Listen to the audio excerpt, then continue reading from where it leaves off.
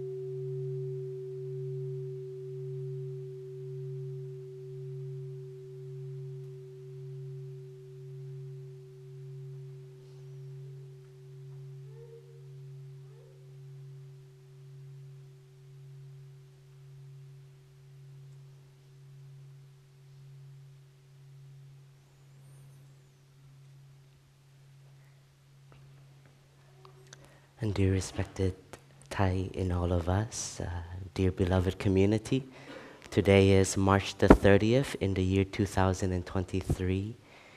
We are sitting in the Upper Hamlet in Plum Village Practice Center, and we are in our spring retreat.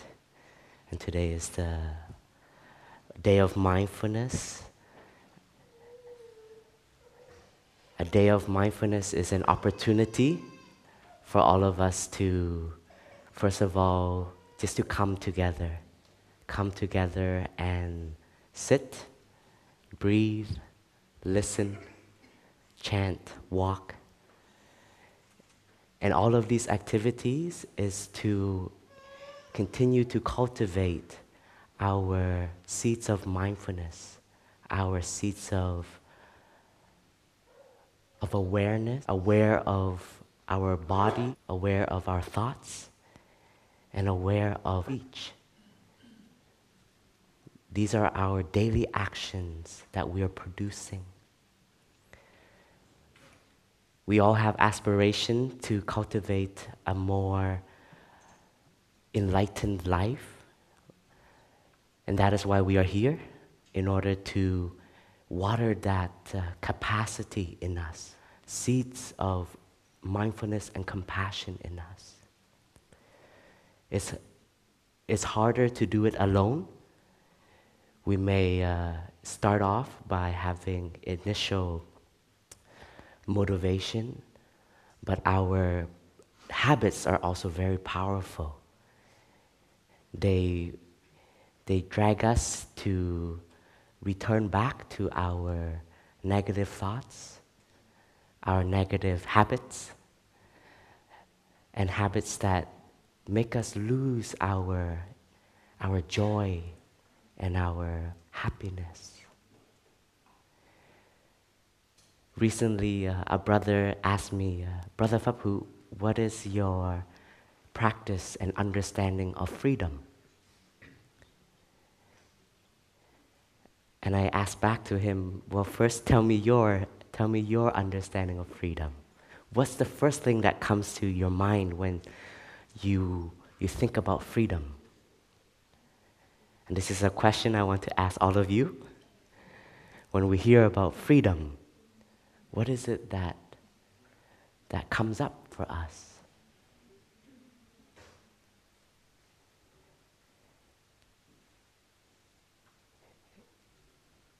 And this brother smiled and he said, well, the first thing that comes up is, I get to do whatever I want.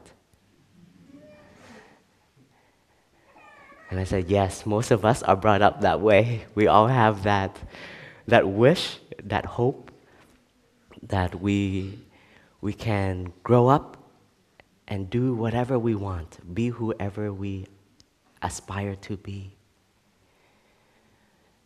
But that concept, that view is not very deep. It's a little bit shallow. It's a little bit selfish also. In the teachings of the Buddha, freedom is always freedom of something. We have to ask ourselves, what is it that we want to be free from? We are all sitting here. Are you free? Am I forcing you to listen to me? Or do you want to listen to me? That is freedom. Do we recognize the freedom that we have? So for us, freedom is not something to grasp, to run after, but freedom is to recognize what are the knots, what are the chains that are pulling us away so that we are not able to be in the present moment. Freedom of suffering is a great practice.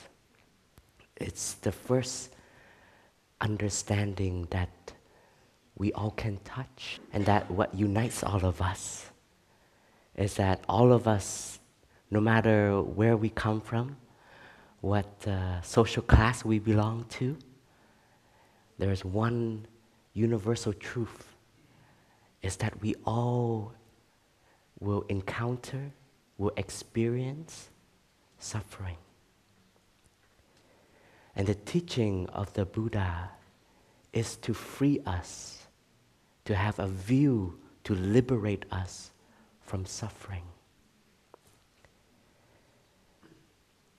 When we can be free from suffering, we don't only be free for ourselves, but we transform the suffering for our direct ancestors, direct community, and also we are transforming it for our future. In our practice of the Plum Village tradition, we see ourselves as a river of continuation. We didn't suddenly, from nothing, we appeared here. But thanks to the many conditions that have come together, we are present. And all of these conditions are also what has helped us to become who we are. The beautiful, talented qualities that we inherit from our direct ancestors, our parents, going further, our grandparents, and on and on. And at the same time, our spiritual ancestors. And you know, friends are also spiritual teachers for us. So we are always intaking in new experience, new conditions to make us who we are. And so we're always also changing. This is the nature of impermanence. And so when we can come home and recognize the stream of continuation, this may help us embrace and transform our seeds of alienation, isolation, loneliness. This can be a freedom that tells us, teaches us that we are not an individual entity, but maybe because the way we have been cultivated by habits, we don't have that insight yet. We're not able to yet touch that. Even maybe by sitting in a community like this, we can still be very lonely. And we have to use our mindfulness. The responsibility that we have is to shine the light of mindfulness and ask ourselves, where are the blockage? Where are we blocking off the connections? Sometimes help and support is right in front of us. But because we don't know, and we are moved by our fear, maybe our trust have been damaged in the past. So we have a new layer, excuse me.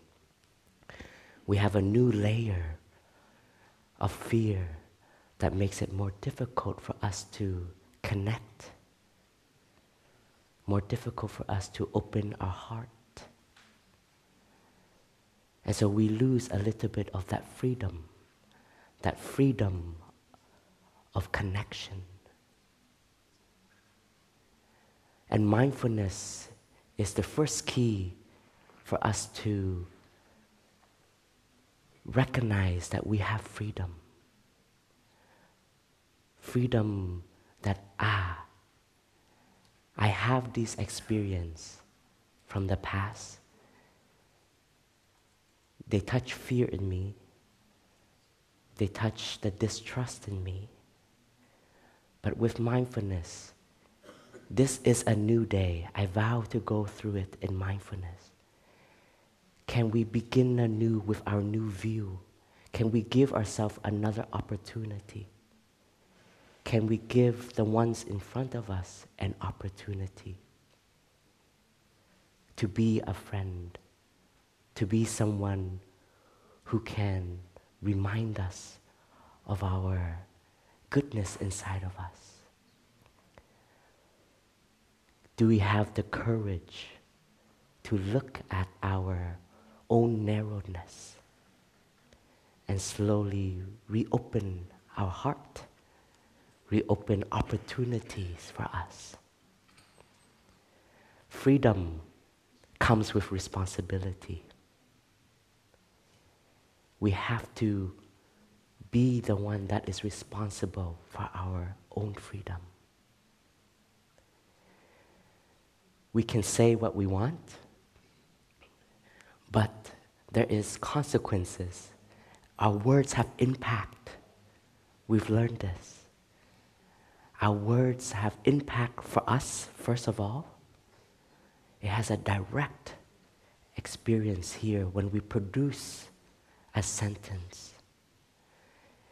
If it comes from a place of punishment, maybe at first it may feel a little bit good because there is such anger, there is such pain that we want to also express so the other person feel pain like us. But after a while, there is a bitter taste. There is a sensation and a feeling that we have just contributed to more hatred, to more isolation. So if we use mindfulness and we have the insight that our words has such impact, we now have freedom to choose what to say, what not to say, and how to say. We can share about our pain, about our suffering, about something that is not correct. But what is the energy that we are bringing to what we are saying? And this is why our practice, freedom, also begins within us. When we have this freedom within us, nobody can take that away.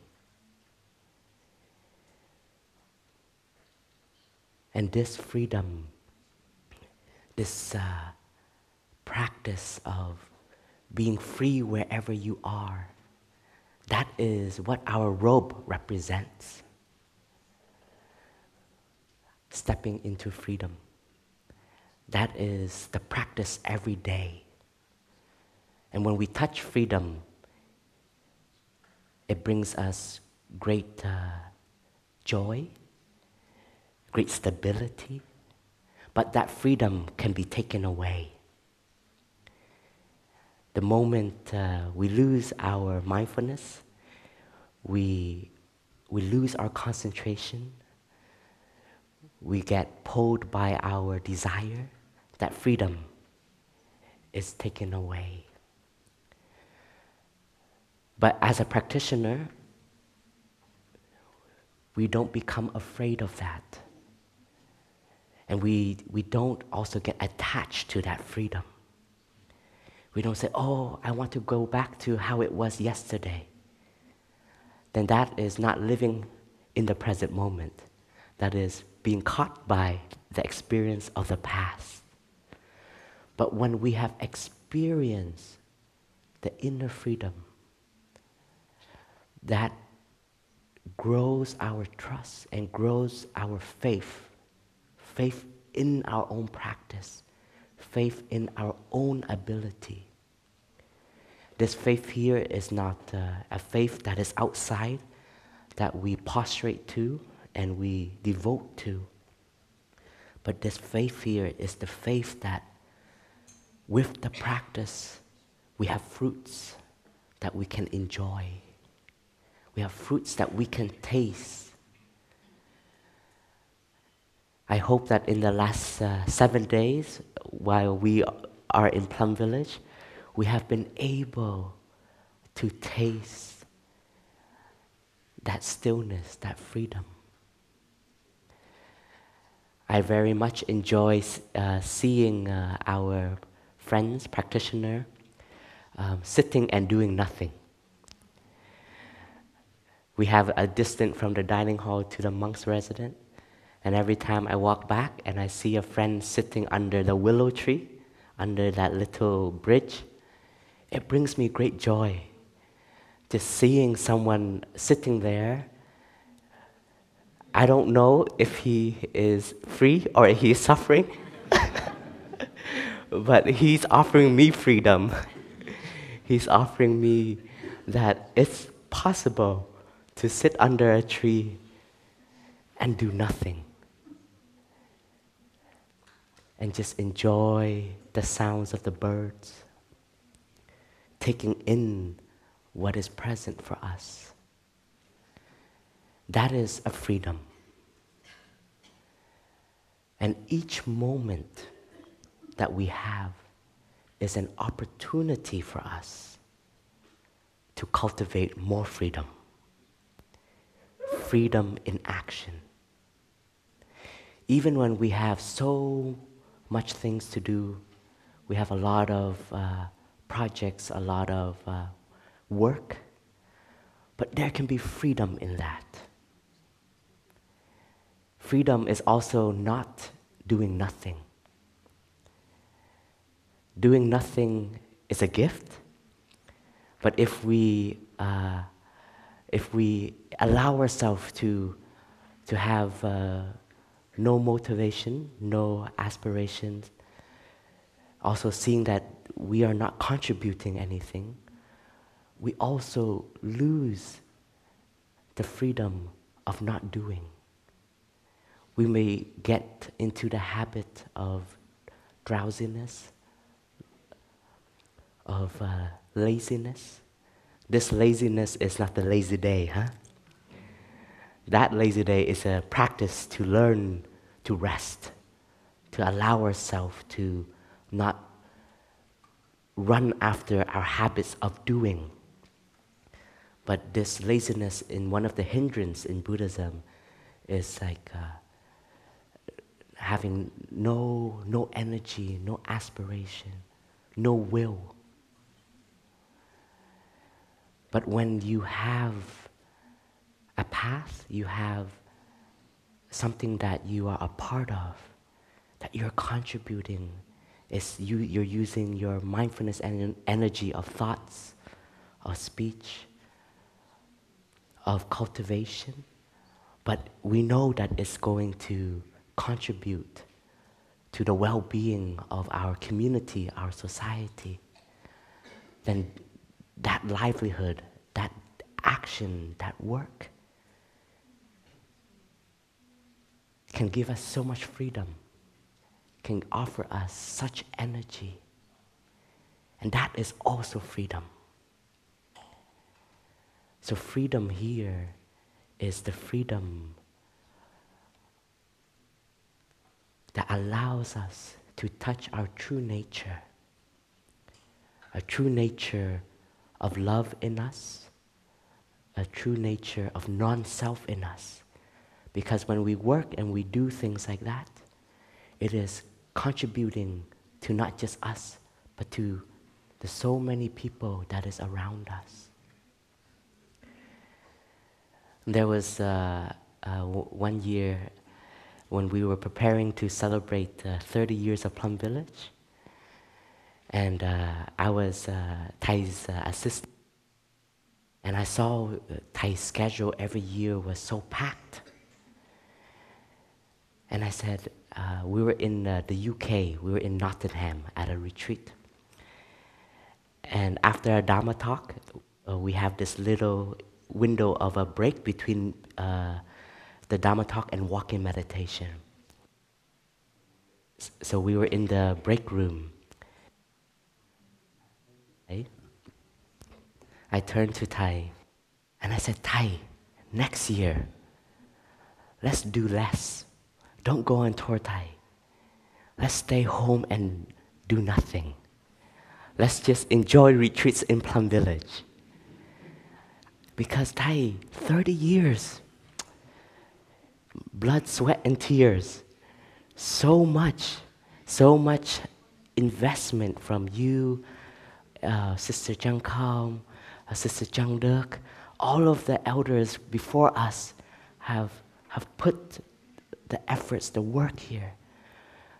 Why don't we just take a step back and enjoy our fruits? And I think it was tempting because Thai thought about it.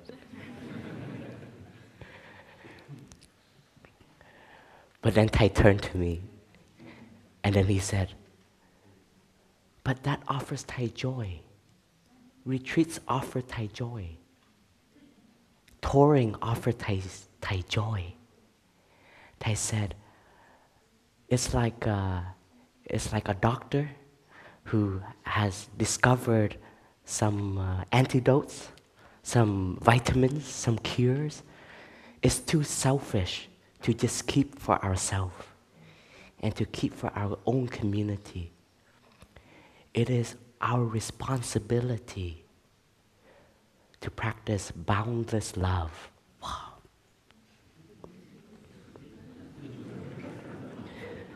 Yes, Thai, I am still very selfish.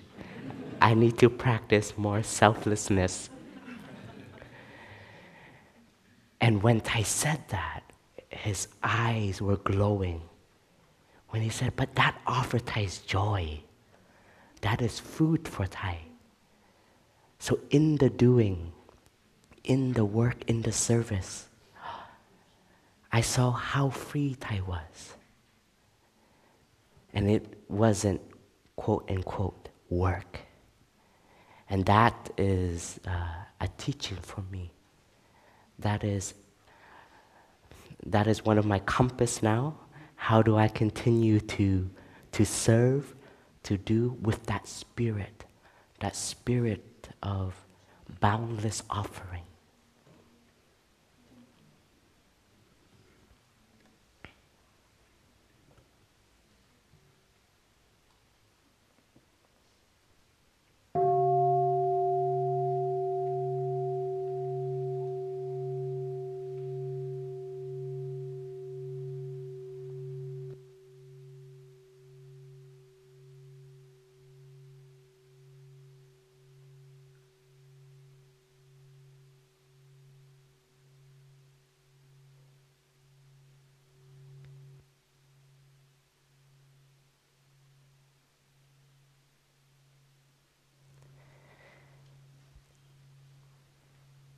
understanding is also freedom. I had a view, and I think that view was a way to express my love to Thai, to tell Thai to do less.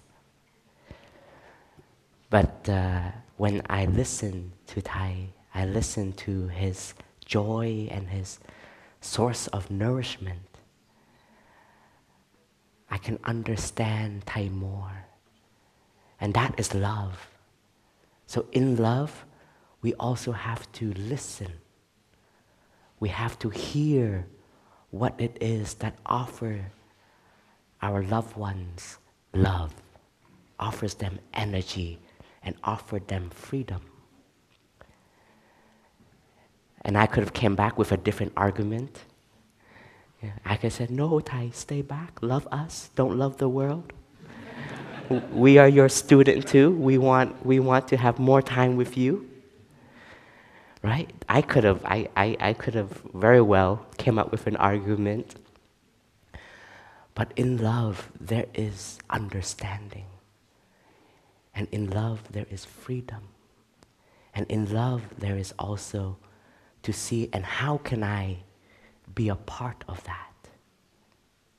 How can I be a part of your freedom? How can I be a part of your joy? Or I could say, okay, Thai, that is your joy, that is your love, that's you, I'll just be me. I'll do me. Because I am free to do whatever I want. But we have learned, and I have experienced directly, that that kind of love is not true love. And that kind of freedom is not true freedom. Because then we cut off ourselves to experience other people's joy and life. In our responsibility of love is to see ourselves as the other person. Their work also somehow becomes our work. Their journey is also our journey. Their experience, their suffering is also our suffering. And their success is also our success. This is the antidote to jealousy and to pride. Somebody asked me, brother, how do you practice with pride? When pride comes up, he's like, I'm sure you have pride, brother. There's no way there's no way that seed, that ego that we all have doesn't manifest for you monastics. I said, of course. But that pride is also an energy. And our practice here is not to push it away, it's not to deny it, but it's to recognize and then channel it to gratitude. Because everything that we're able to offer, we're able to create, we're able to share, teach, that doesn't belong to me. If I look into myself, if I remove my Sangha, if I remove my brothers, my sister, if I remove my teacher, if I remove all the experience, suddenly I have nothing to offer. So when pride comes up, when success comes up, our practice is humility, but humility is not in denying, but humility is to share this merit, to share this success, to share this joy, this happiness, to all of the conditions that have come to offer to us, these insight, these ability, and you channel it to gratitude. Every time this pride comes up for us, we join our palms, we offer gratitude to all the conditions that have come to giving us this moment of success. And in this way, we also don't become a victim to it. We don't become attached to it, attached to this title, attached to this one moment of success. And this is to practice freedom in success. If you become attached to it, you will try to protect it, and you have fear that someone will take it away. Someone else will become better than you.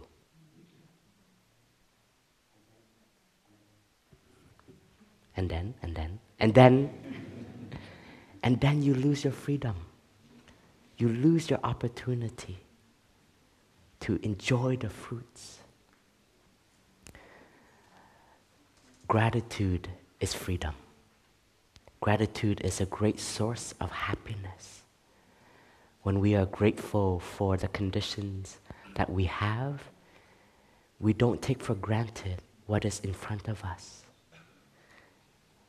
And we know how to live deeply those moments, these moments.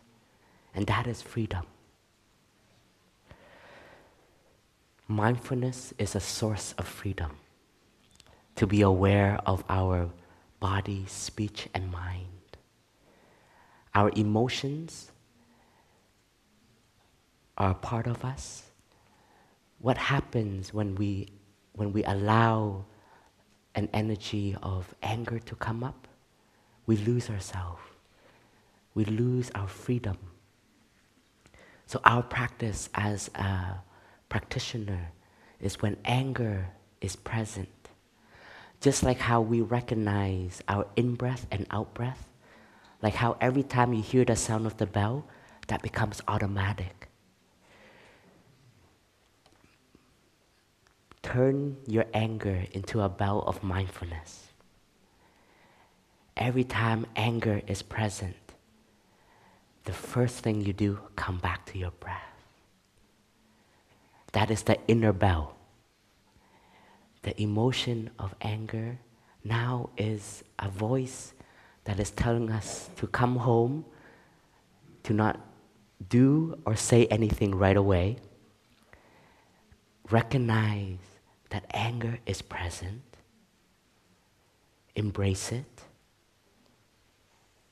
Don't push it away. And in embracing it, you're bringing another energy up, an energy of mindfulness. And you allow the anger to bathe in your mindfulness of anger. Because now it's not just anger. It is mindfulness of anger. And when you're mindful of your anger, that mindfulness will penetrate into aware of what you want to say, what you want to do. And if what you want to say, what you want to do is to punish, then you have mindfulness of wanting to punish. And right mindfulness is embedded with compassion and love. So right mindfulness will tell us, no, don't say that, don't do that. That's going to create more anger. It will create more destruction. So now with right mindfulness in embracing the anger, we have other choices. We may bow, we may excuse ourselves. Dear friend, I'm very emotional right now. I'll come back to you. Let me take care of my anger. That is responsibility. And I know this is not normal in society. But how can we shift and change this way of being? This is the art of mindfulness that we are cultivating here. And what we truly believe should be taught and should be practiced in education of how to communicate, how to be, how to care for oneself. Because in the oneself, it is caring for others. because I am taking care of my anger so that I don't give you more anger. That is responsibility. But that is not to run away. I will come back to it. I will listen to what you have to share to me. But in this moment, I cannot anymore. I'm going to explode. Mindfulness. And all of us who are teachers, are creators, are leaders, please be creative. How can we allow ourselves, our team, our student, our colleagues to have this awareness and this freedom? And this is to change the society. This is where it has impact. And so when anger comes up and mindfulness is present, what will naturally happen is our anger will also soothe and come back home to the seed, to this foundation of stored consciousness. Because we're inviting another energy to come up. And we also have an opportunity is to recognize where does the source of anger come from. There are some things when we hear, some of us, we are triggered right away. And there are those who are not triggered by it. And it doesn't mean that they're not upset by it, but it's just they know how to channel their energies. And this is an exploration for us. Our anger has a source. And if we know and we recognize that source and we can transform it, we can embrace it. This is what we call transformation at the base. And the more we learn to take care of our anger, knowing the seat of our anger, knowing the source of it, it becomes weaker and weaker.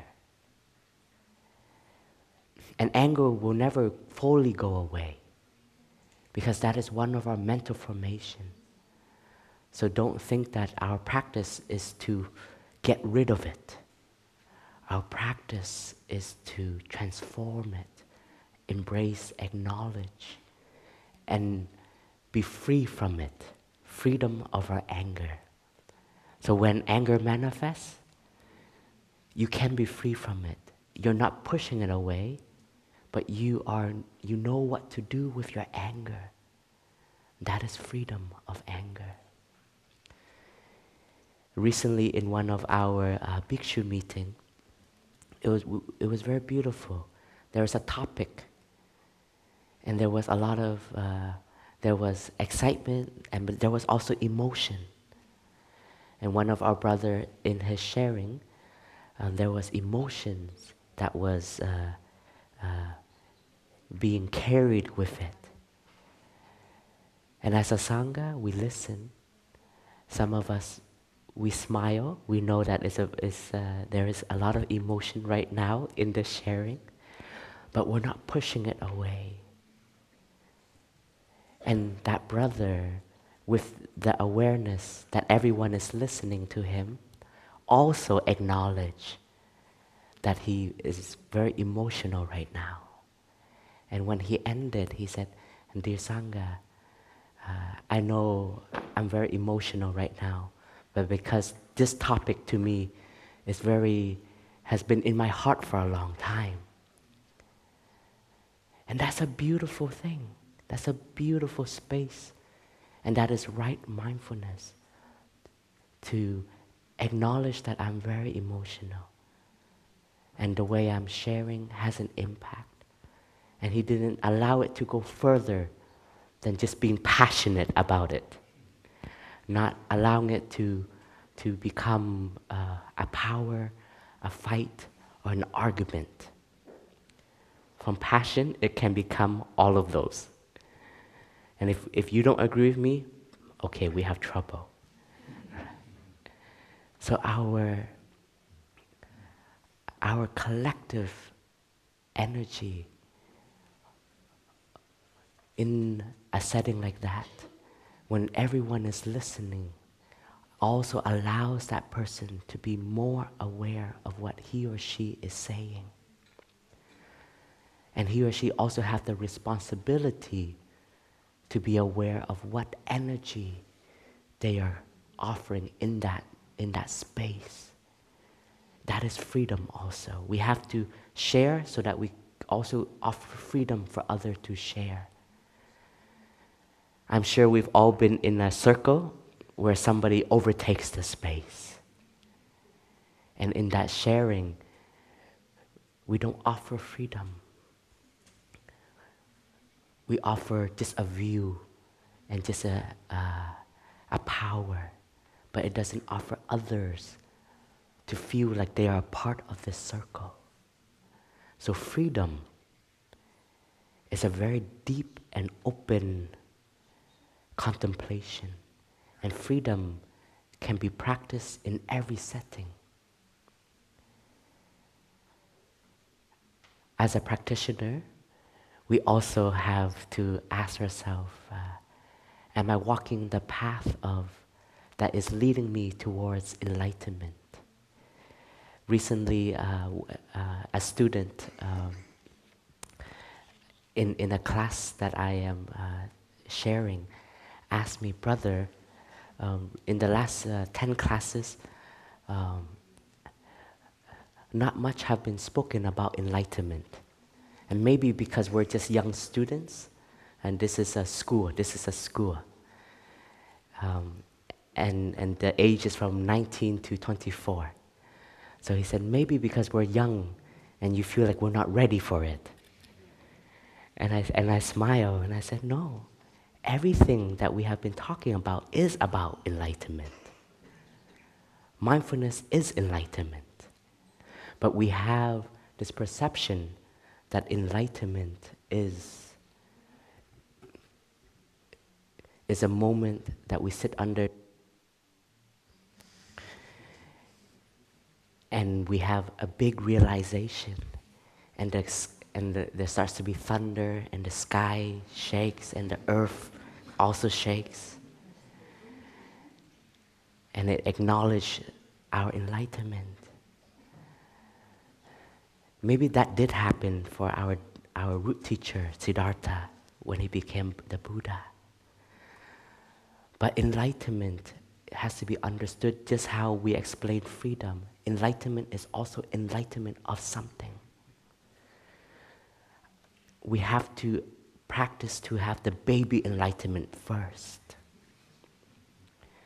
Did you know that everything that we have been experiencing and we have been implementing is for us to touch the freedom and enlightenment? When you are eating a meal, your morning oatmeal, and you are fully there for your oatmeal, and you're in touch with it, you have gratitude, you can have interbeing in that moment, that the whole cosmos have come together for me to have a bowl of oatmeal. That is enlightenment.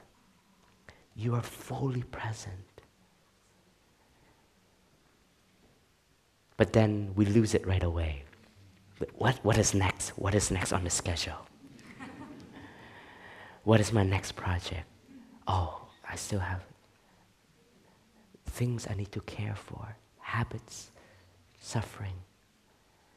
And so we lose these moments of awareness. So enlightenment for us is also not an individual matter.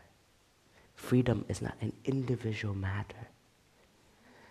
Because in true enlightenment, we touch non-self. So we can say, if we think that freedom is to do whatever we want, then that is still selfish. That still has the complexes of inferiority, equality, and superiority. But our deepest teaching that we are practicing and we chant at least one time a week the Heart Sutra to water the seed of non-self in us, of deep interbeing. You know, there was a song that a sister in Plum Village, and it goes, I am so free because I can be me.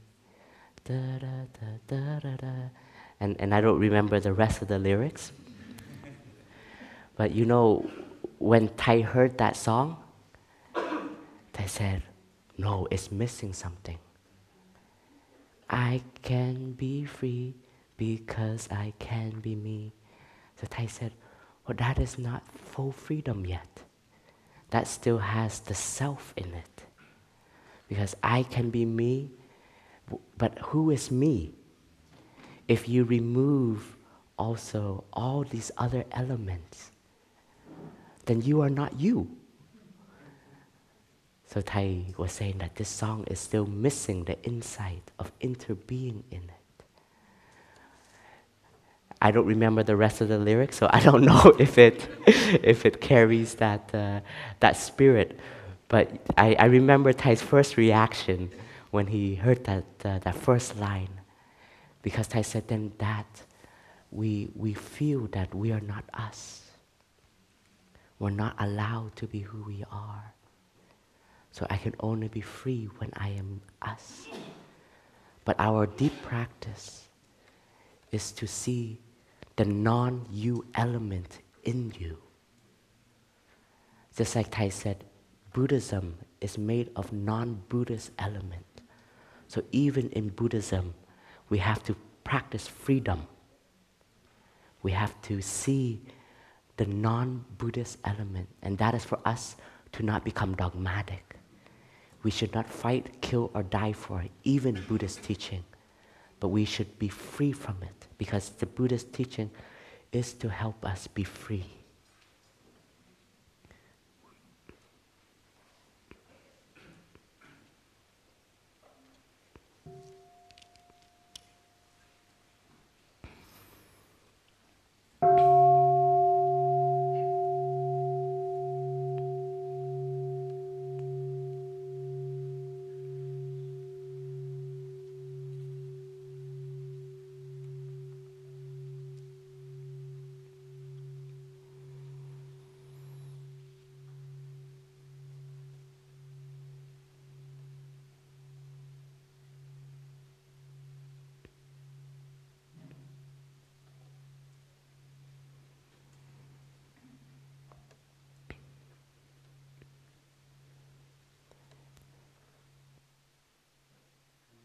Coming home to ourselves is a continuous practice.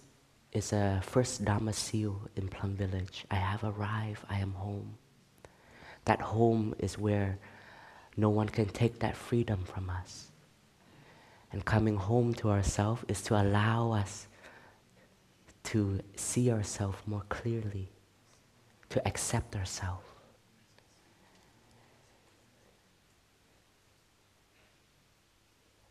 When we accept ourselves, we accept all of our flaws, we accept all of our complexes, and we also see the opportunities that we can continue to cultivate in us. Because we are made of non-us element, so we have many opportunities to cultivate seeds that have not yet had a chance to manifest. But it is all there. Do not compete with ourselves. Sometimes we try to become a better person, this concept. In the new market of mindfulness, mindfulness is a huge market now. There's so many apps, there's so many investment. But this is in a way also giving us a desire to be become a better person. But who is that better person?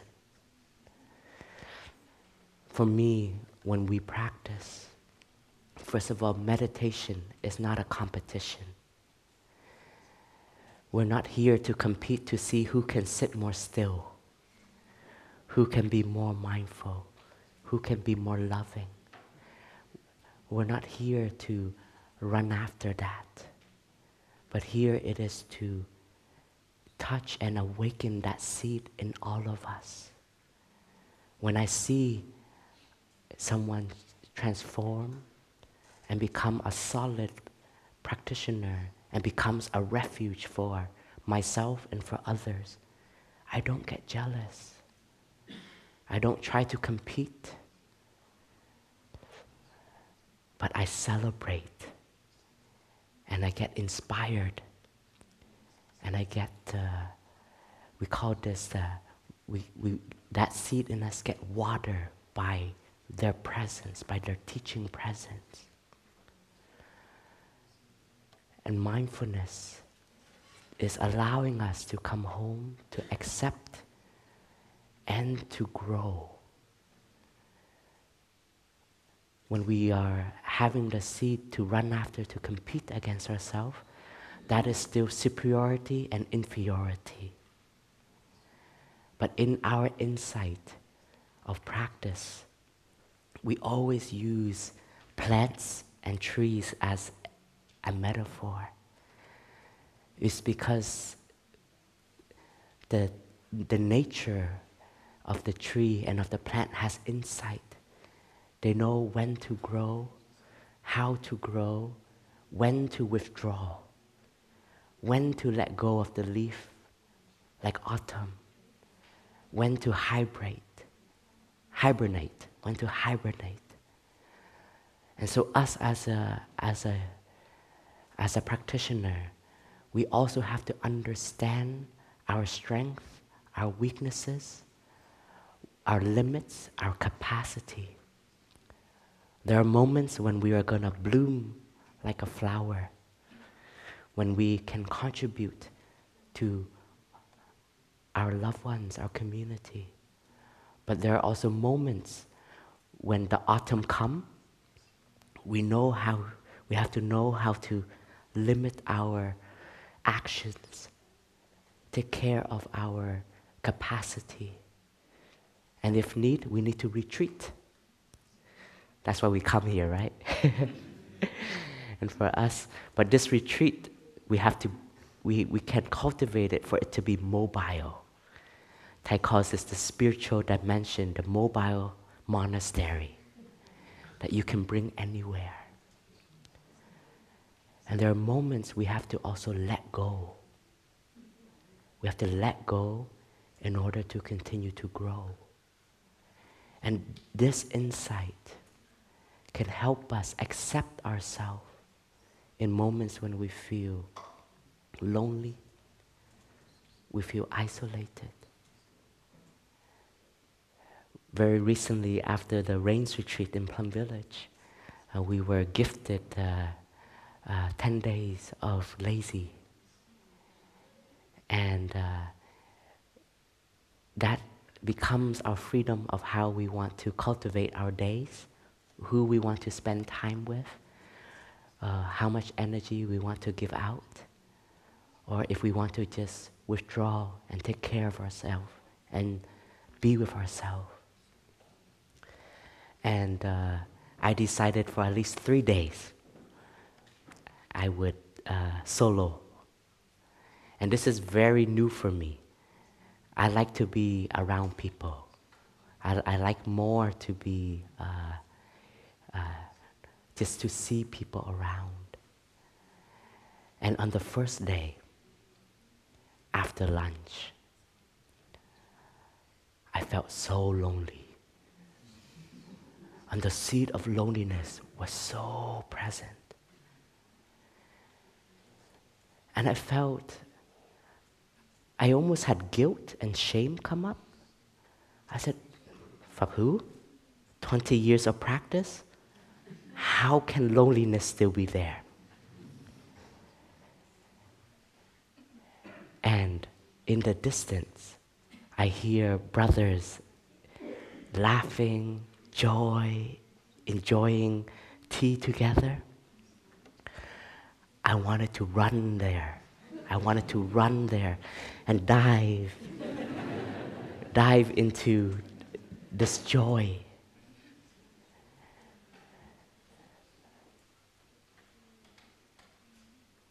But in that moment, I decided differently.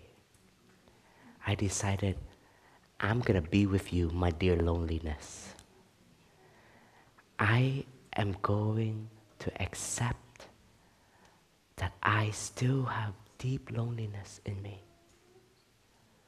I still have the feeling of separation in me. And I am embracing, acknowledging, and seeing its roots. And I had a chance to visit that seed of loneliness. My dear loneliness, where do you come from? And why are you manifesting right now? What are your conditions? And with mindfulness, I start to listen to it. You know, my loneliness told me, when we were young, when we came home from school, no one was there. And so on some days, school was very tough. We were bullied, we were made fun of, we felt inferior, or we felt lost. And at home, we look for an acceptance, an embrace, and somebody just to tell us that you are enough. But that wasn't present. And in that moment, I touch a deep wound, a deep suffering, a deep loneliness, and I had insight. The first insight is, you still feel not enough. This is what is manifesting for you. That's why you want to be with others, to be seen, to be heard. And that's why you are so drawn to that. I understand. And even deeper, I started to transform some unknown pain and maybe blame that I had towards my beloved parents. Where were you all this time? And maybe this is also why I told Tai, stay home with us. Don't go. Be there for us. And then I had a deeper understanding and a deeper connection. Mom and Dad, thank you. Thank you for working 2 jobs. Thank you for providing. And that was the only love that you can offer at that time, because that was your limit. Even though you weren't there physically, but every time I came home, on the stove, there was 2 dishes, rice, soup, and 1 salty dish. And that was your presence. Oh, I see. That was your unconditional love that you can offer me in those circumstances. So suddenly, freedom was present. I was free in my space. I was free in being alone. And I was free from all these underneath current that was driving my loneliness, my emptiness, my void. And I wasn't competing with myself. Fabhu, 20 years, how dare you? feel lonely. But in this moment, withdraw, unleash those leaves of expectation of oneself and embrace the you now, the you that, oh, this emptiness is here, but now understanding is also here. So suddenly, that loneliness became a bell of mindfulness for me. It became my teacher in that moment. And I didn't listen to my habit. I didn't listen to my habit of running towards a safe zone. But this was also because I was aware that in this moment, I do have this capacity to sit with myself, to be with myself. Maybe 3 years ago, maybe not enough stability yet. And I need to be with my brothers and my sisters, my friends, so that that emptiness, that void, doesn't take over, or else I fall into entertainment, I fall into running away from it differently, in different desires that come up. So I share with you very openly because I feel free from it, and I feel it can be a support for all of us, even those of us who have practiced for a long time. We may think and have this view and this perception that we're not allowed to have moments of vulnerability or moments of suffering. But this is where the baby enlightenment continues to shine, to have the freedom, the awakening in these moments, in order to entrust our own ability that we can be more freer every day. This is the faith we have to embed in ourselves, this capacity.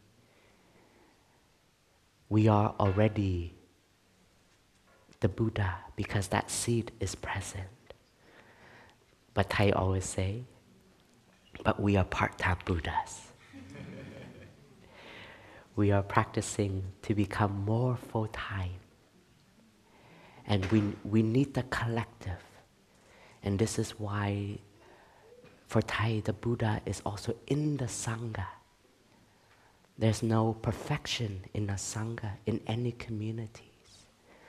But in the community, if there is one member that knows how to sit, knows how to be mindful, knows how to listen, there is Buddha nature there. If we recite the words of the teachings of the Buddha in the sutra, in poetry, in chants, in music, and it awakens the seed of enlightenment in us, there is Buddha nature there. So even in the Sangha, when you practice into being, you can see the Buddha nature there. And you don't look for it in a person, in a statue, but it is a living Sangha is the living Buddha. And a living Bodhisattva, where we want to share this practice, we want to share this collective journey of well-being, this collective journey of transformation, accepting, and healing. There's still so much healing that we need to do for ourselves and our society. There are ancestral pain that are still so alive in us. We still suffer so deeply from discrimination, from racism. We fight each other. We push each other away because of this view of self. We are more superior. They are less. They are inferior. And all this undercurrent history of suffering is still there.